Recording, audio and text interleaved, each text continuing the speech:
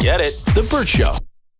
Time to get buzzed on the hot goss from Hollywood with Abby. It's the Burt Show's Entertainment Buzz.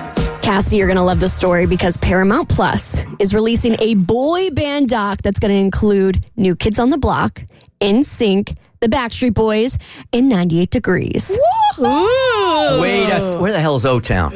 O-Town, it's not on the with their list. Liquid Dreams. That's a song of theirs in case you didn't know. Thank you. I did know. Thank you for informing me. So the film is going to feature interviews with band members and archival footage from the music of, the time of the 90s. But what's really interesting is that the director is Tamara Davis, who directed Billy Madison and also Hanson's song Bop music video, which is, as everybody knows, my favorite Hanson song. I'm just glad New Kids on the Block are getting the attention that they deserve. Were you a New Kids on the Block stan? Oh, girl. Blockhead times 10. I had a Joey McIntyre pillow that I slept with every single night. Had them plastered all over my wall, courtesy of my Tiger Beat magazines.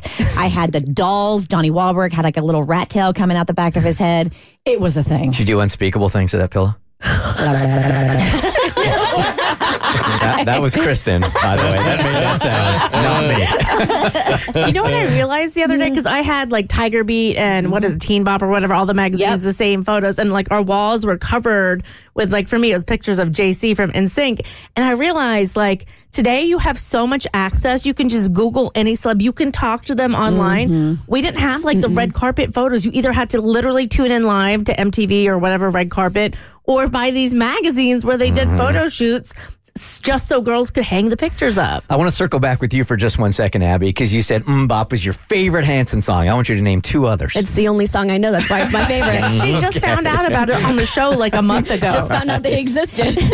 No, but I think Zillennials were actually kind of the final generation to hang up posters from Tiger Beat on their walls, because I used to do that with Jesse McCartney. That was the person that was covered all over my walls. Oh, really? And I remember when I was like in second grade, we were moving houses, and when they were going on like a house tour, the people that were going to buy our house, they went to my room and they said, okay, we're going to take this house, but we want to keep all the Jesse McCartney posters. And I told my mom, no. Are you serious? I was like, they can't take them. I've been collecting them for too long. They took my posters. That is weird. It is a little weird, but they had like a teenage daughter, a tween-age daughter that also loved Jesse McCartney at the time. So this could be fun. 1-855-BURT Show. What was your favorite Teen Beat poster you had up on your wall? Ooh, yeah. Jesse McCartney was for me. 1-855-BURT Show. I remember like going to Kmart, and then you go to the poster section and you sit there and you flip through all the massive posters. Oh, yeah. Trying to decide like which New Kids on the Block one I wanted. And then you had all the magazines and you pulled them out. And my whole wall, when you walked into my room, there was my bed, and behind you was an entire wall of New Kids on the Block.